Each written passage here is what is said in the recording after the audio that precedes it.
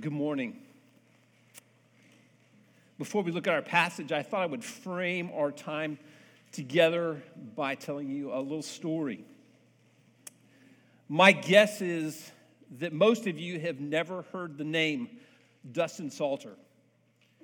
Dustin was an RUF campus minister when I was an RUF campus minister, and he died a number of years ago. I got to know Dustin when he and his wife Leanne moved to Fort Worth. He became the RUF campus minister at TCU while I was an associate pastor at Fort Worth Presbyterian Church. His family and my family was very close. He has two boys, Jacob and Nathan, and they were my son Asher's best friends. Kathy is still to this day dear, dear friends with Leanne. And of course, I was very, very close to Dustin. In 2004, my family and I left Fort Worth and we moved to Raleigh, North Carolina, where I became the RUF campus minister at NC State. 2 years later, in the summer of 2006, Dustin, Leanne, and the kids piled into a van and they moved to South Carolina, Greenville to be exact, where he became the RUF campus minister at Furman University. One Wednesday afternoon, every time. One Wednesday afternoon in 2006, Dustin went for a bike ride around his block with his boys. Jacob was 9, Nathan was 6. Earlier that day, Dustin had purchased a new for him used mountain bike. And when his boys got home from school, he said, "Hey, do you guys want to go for a ride?" And of course, his boys said, "Absolutely." And so they hopped on their bikes and they took off around the block.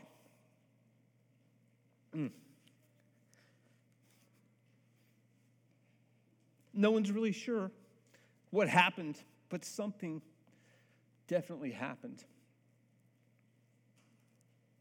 Less than 100 yards from their back door, all 6'4" of Dustin somehow went flying over the handlebars of his mountain bike. He landed on the back of his head on a manhole cover and instantly went into a coma.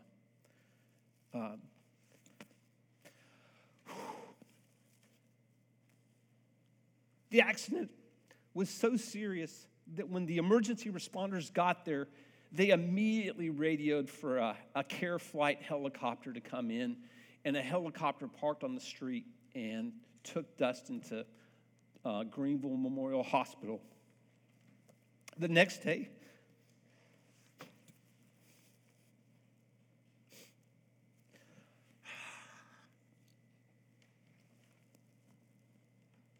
Kathy and I pulled our kids out of school in Raleigh, and we headed to Greenville.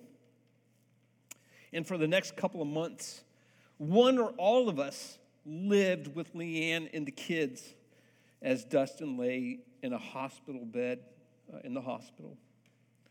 One morning, it was close to Thanksgiving. Kathy and Leanne had spent the night at the hospital. So I was at home with my kids, 3 kids, and with her 3 kids, their 3 kids. I was sitting in Dustin and Leanne's bedroom. I was sitting in Dustin's rocking chair, and I began to think, I don't remember the last time I picked up my Bible. I don't remember the last time I prayed. I know I must have done that. I was driving back up to Raleigh and doing RUF large group, but I just couldn't make sense of what was going on. And I realized that I was just spiritually numb.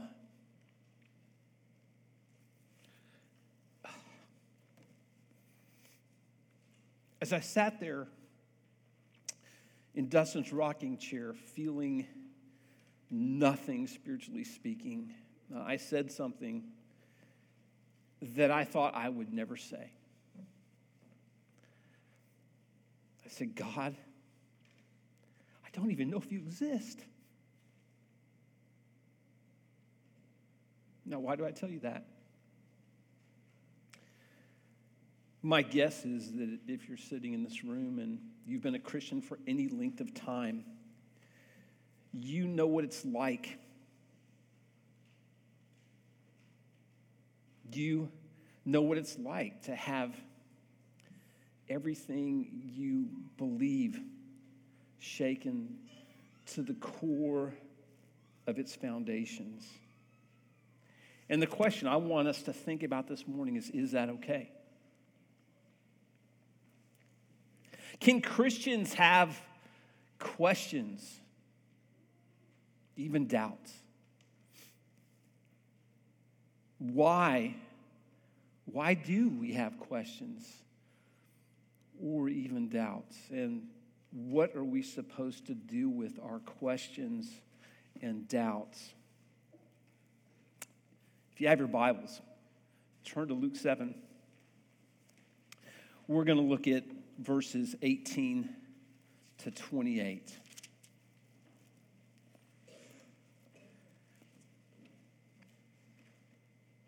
The disciples of John reported all these things to him, and John, calling two of his disciples to him, sent them to the Lord, saying, "Are you the one who is to come, or shall we look for another?" And when the men had come to him, they said, "John the Baptist has sent us to you, saying, 'Are you the one who is to come, or shall we look for another?'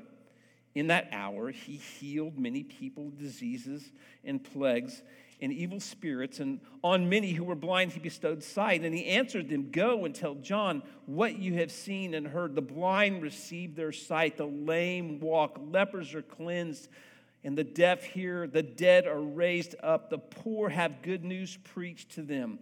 And blessed is the one who is not offended by me.'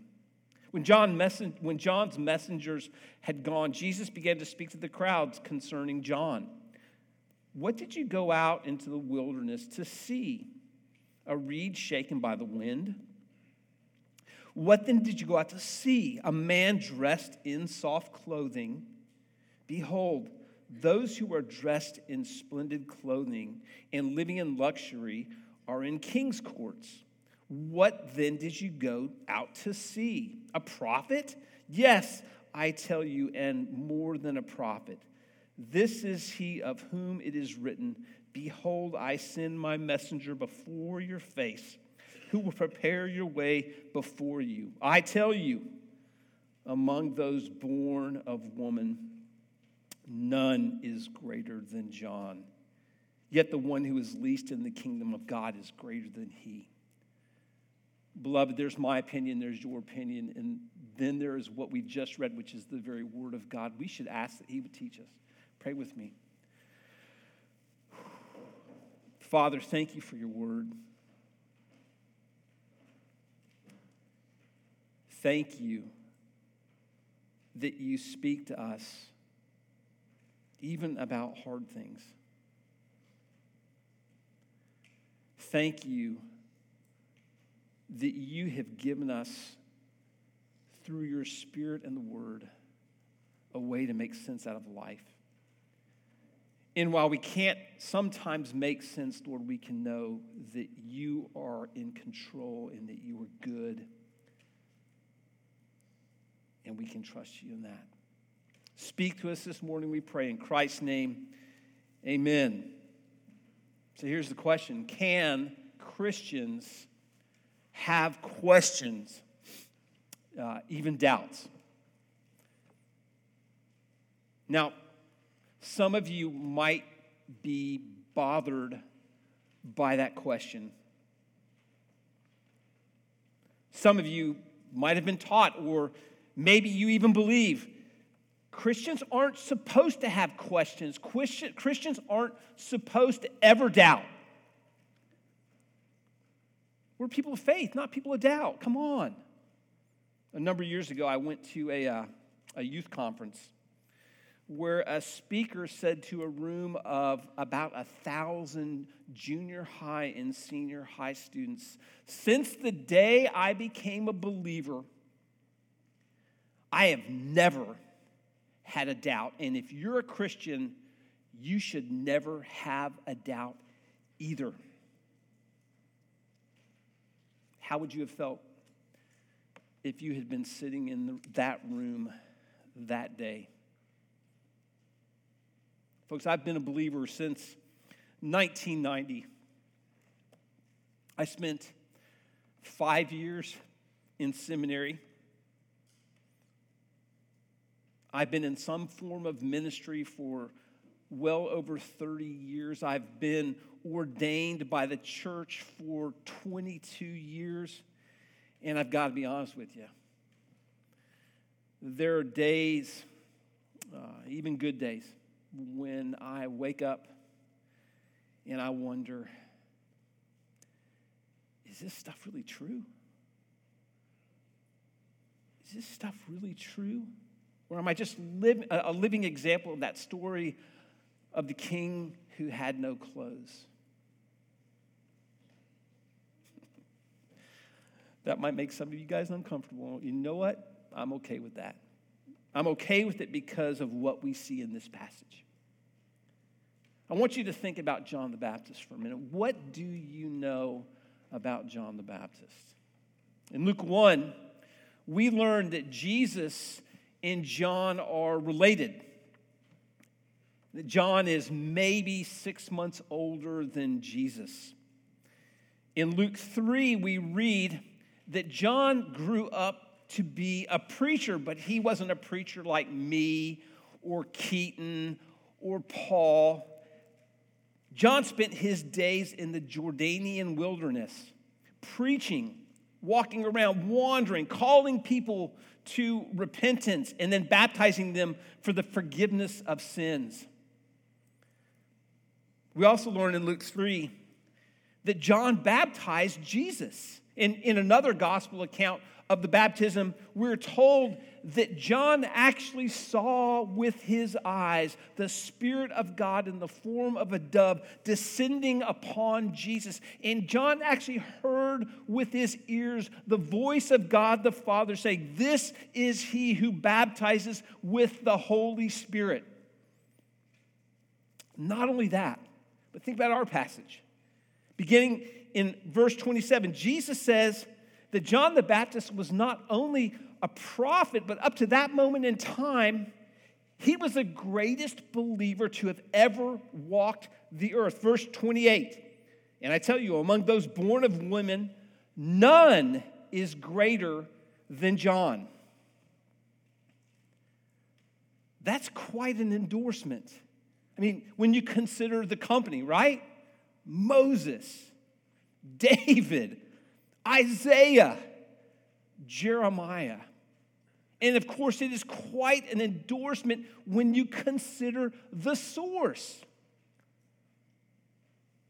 Jesus.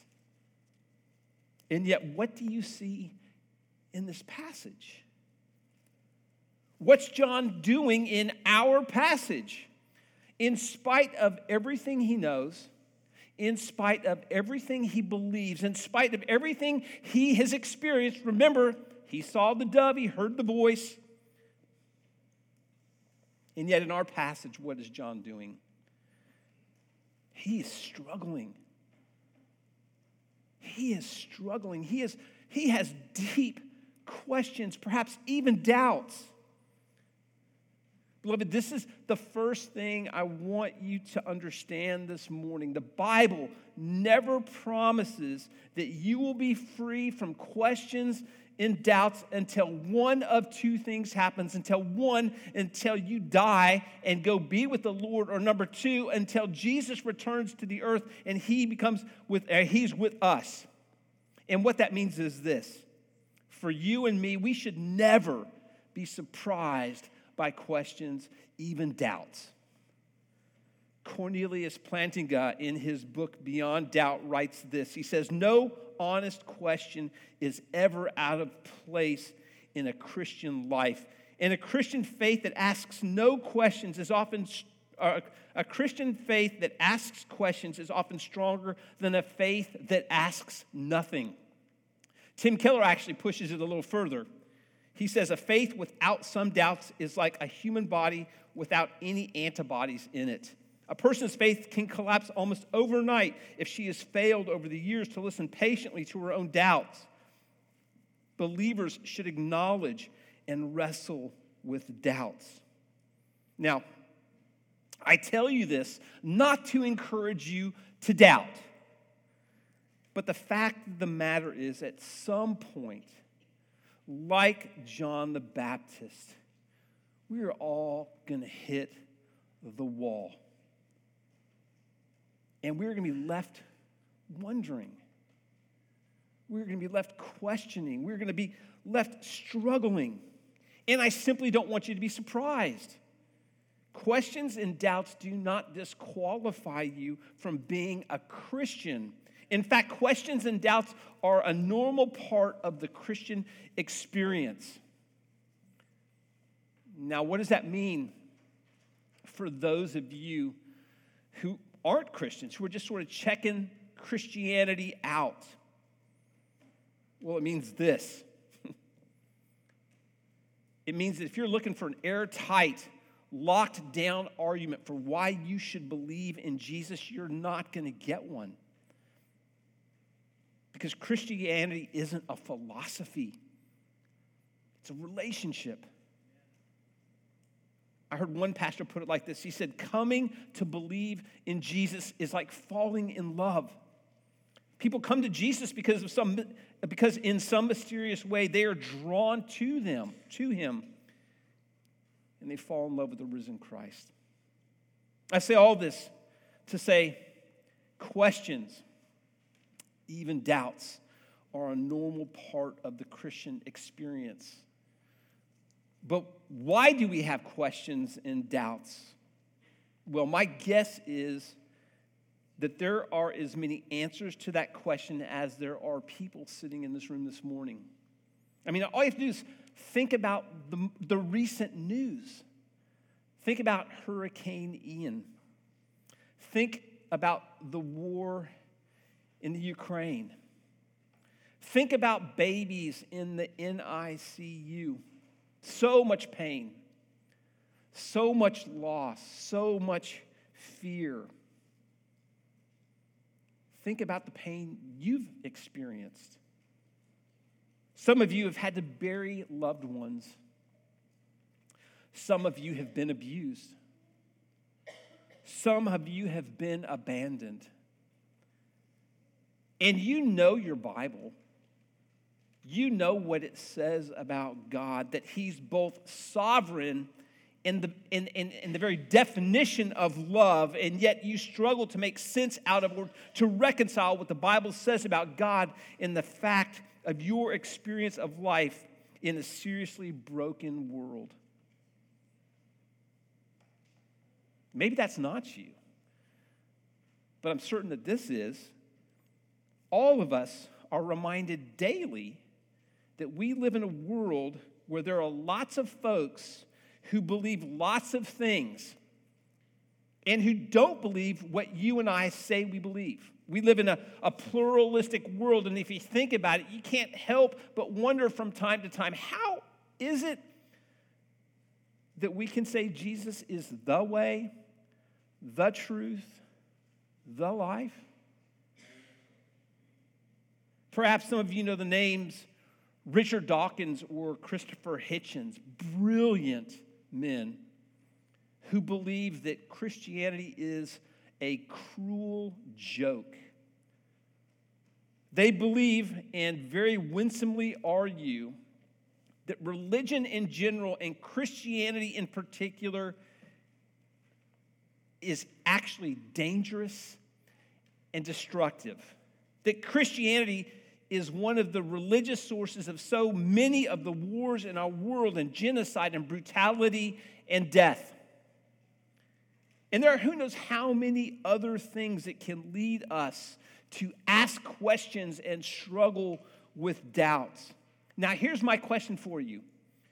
Is there anything that stands at the center of all of those questions, of all of the doubts, anything that they all have in common?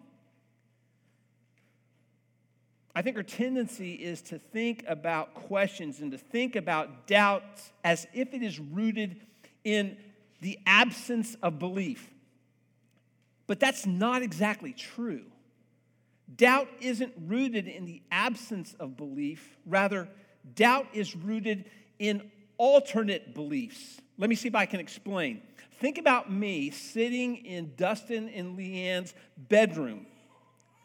How could I, a Christian, seminary trained, an ordained minister of the gospel of Jesus Christ, say out loud, God, I don't even know if you exist? Well, it's because I had certain beliefs about God and the Christian life, certain beliefs about what is good and bad, what is right and wrong, what is fair and unfair that went flying out the window the minute Dustin Salter went flying over the handlebars of his bike. And what that means is this: all of your questions and all of your doubts reveal not that you don't believe or have faith in something, but that what you believe in and have faith in doesn't square with what the Bible teaches. And you see, that's exactly what's going on in our passage. Why does John send two of his disciples to Jesus to ask, are you the one to come, or should we look for another? For those of you who have your Bibles, flip back to Luke chapter 3. John the Baptist is preaching in the wilderness. And he compares himself and his ministry with the person and ministry of Jesus. Listen to what John says starting in verse 16. John answered them all, saying, I baptize you with water, but he who is mightier than I is coming, the strap of whose sandals I am not worthy to untie. He will baptize you with the Holy Spirit and fire. His winnowing fork is in his hand to clear his threshing floor and to gather the wheat into his barn, but the chaff he will burn with unquenchable fire. So let me ask you a question. What is John expecting of Jesus? In a word, judgment. And here's the deal. John was right to expect judgment. Sort of. John knew his Old Testament.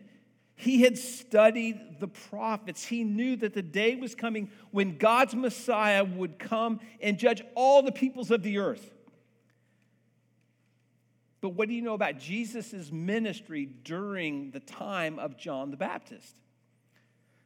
Jesus is wandering around teaching and preaching that he has come for sinners, that the kingdom of God belongs to the poor and the hungry and to those who weep and those who are persecuted because of their association with him. And he's performing all kinds of miracles. And here's the thing, he's not just healing Jews, he's healing Gentiles as well. And John is completely confused. He is baffled. Jesus is not doing what John expects him to be doing. And the result, are you the one? Folks, that's why we struggle with questions. That's why we struggle even with doubts. Jesus does not live up to our expectations. I would go even further to say, Jesus will disappoint you. Jesus will disappoint you. But here's the thing you need to see. What Jesus does or doesn't do is always better than anything you could ask or imagine. And it is always in your best interest. Think again for a minute about John the Baptist. What do you think would have happened if Jesus had shown up not as a savior, but as a judge? As great a man as John the Baptist was, he too would have been swept away by the all-consuming wave of God's righteous judgment and wrath. Why? Well, because like you and me, John was a sinner. Sure, he was a prophet. Sure, he was the greatest person ever born. But John was a sinner. And the wages of sin is death, and Jesus does not grade on a curve. What does that teach us? Jesus didn't do what John wanted. Jesus did what John needed. And Jesus does the exact same thing for us. In a letter written in the late 1700s, John Newton wrote this. He said, "Everything is needful that he, God, sends. Nothing can be needful that he, God, withholds." Folks, Jesus most definitely will not give you everything you want, but he will always give you everything you need. So, what are we to do with our questions? What are we to do with those nagging doubts? If you're like me, I expect most of you don't really know what to do with your questions or with your doubts. And so when questions and doubts arise, you either try to ignore them or deny them, or you try to whip up faith. You try to drown them out. Now, here's the question. Why do we do that? I would tell you it's because functionally we believe that we are saved by our faith rather than Jesus. We place our faith in our faith rather than in the person and work of Jesus. We live as if our act of faith saves us rather than Jesus, who is the object of our faith. And the consequence, we live in denial of our questions and our doubts. And when they get the best of us, we wonder if we are really Christians. But what does John do? Folks, this is so important because I think this is the difference between struggling with questions and doubts and unbelief. What does John do? He takes his doubts to Jesus. Verse 18, the disciples of John reported all these things to him, and John, calling two of his disciples to him, sent them to the Lord, saying, "Are you the one who is to come, or shall we look for another?" What you need to see is that doubt and unbelief are not the same thing. Doubt and unbelief might ask the same questions, but doubters turn to God while unbelievers turn away from God. When they don't understand God or what God is doing, doubters turn to God because they know that their only hope isn't in the strength of their faith, but rather in the strength of the faithfulness of Jesus. Sadly, when God doesn't do what unbelievers want, they turn away from God and they live their lives as if there is no God. How does Jesus respond to our questions and doubts?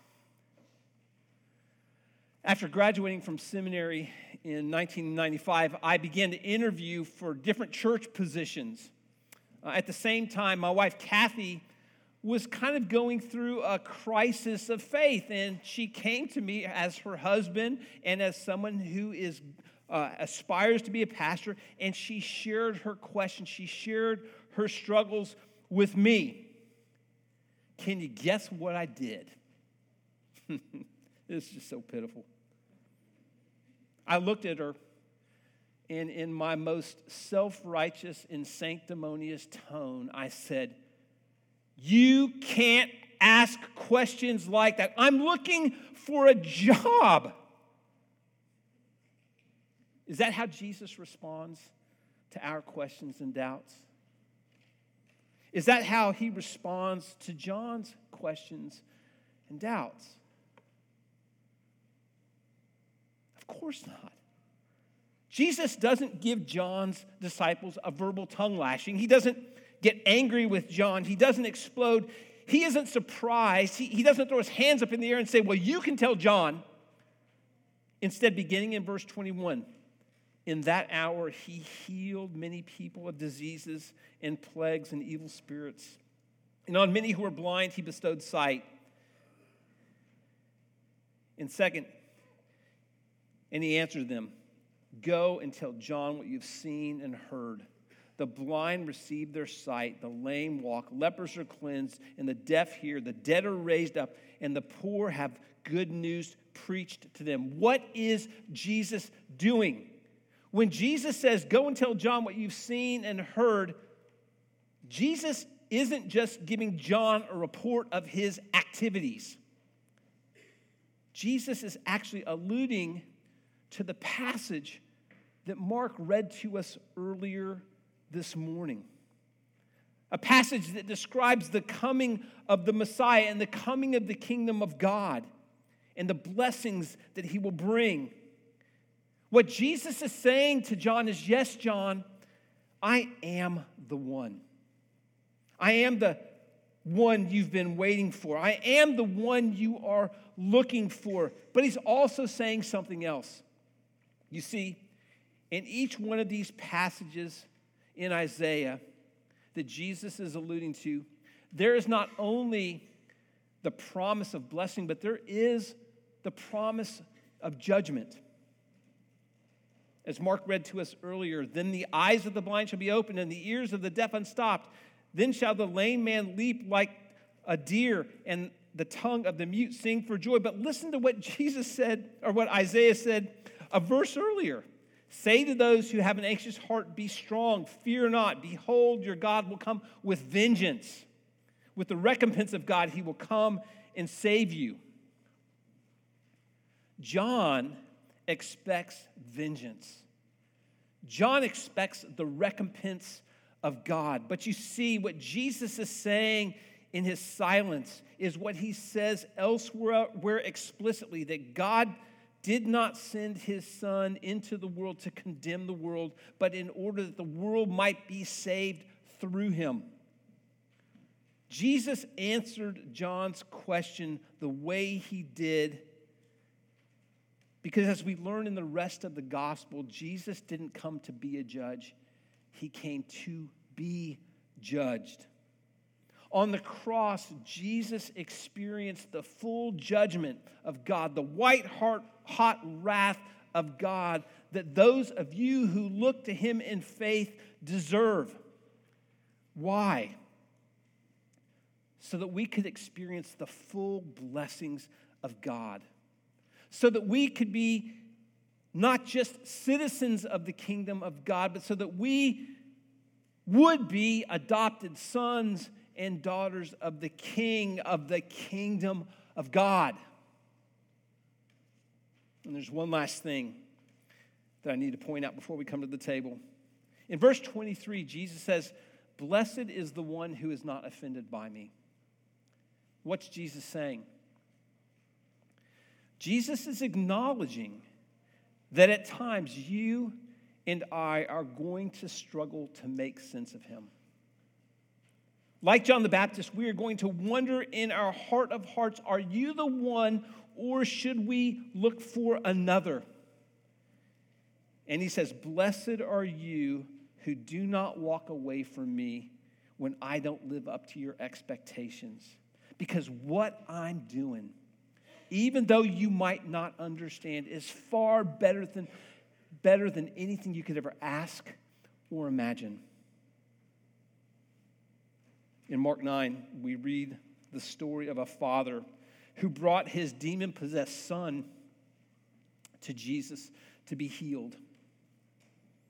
After the disciples tried and failed, the father turned to Jesus and he said, if you can do anything, have compassion on us and help us.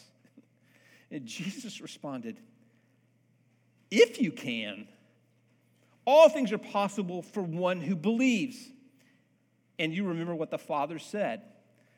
I believe, help my unbelief. What did Jesus do? Well, when you work out all your questions and doubts, come back to me and I'll heal your son.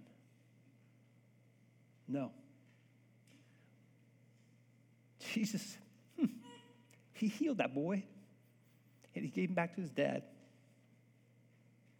This is how Jesus responds to those who turn towards him with their questions, with their struggles, with their doubts. Here's the question for you this morning. What is your posture before God when you struggle with questions, even with doubts? What do you do when you face questions and doubts? Beloved, what this passage teaches us is that there is super abounding grace for those who turn toward Jesus and cry out with that, Father, I believe, help my unbelief. Would you pray with me?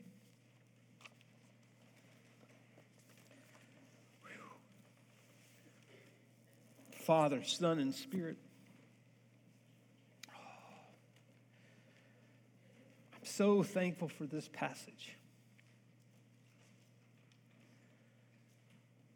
because it makes room for people like me. It makes room for people like us who believe but who struggle with unbelief.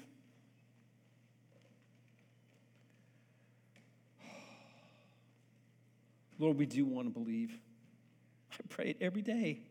Help me to believe. Help us to believe. Believe that you are who you declare yourself to be, that you are good, that you are gracious, that you love us, that you will never leave us or forsake us, that you will complete the good work that you've begun in us. And even the things that we're doing right now is a fruit of your work in our hearts. Help us to believe that, to know it. Help us to trust in your life and death rather than in our own sense of how strong or how weak our faith is at any given moment. Thank you that you give us your word, and thank you that you give us your table, which is where people like us can come. We pray, Father, that you would take this bread and this wine. They're just things we got at the supermarket. We pray that you would use them to feed us, to grow us, to comfort us, that we might know more deeply in our hearts when we leave this room today that you are who you say you are, and that you will never leave us or forsake us. We praise you, Father. We praise you, Son. We praise you, Holy Spirit. Amen.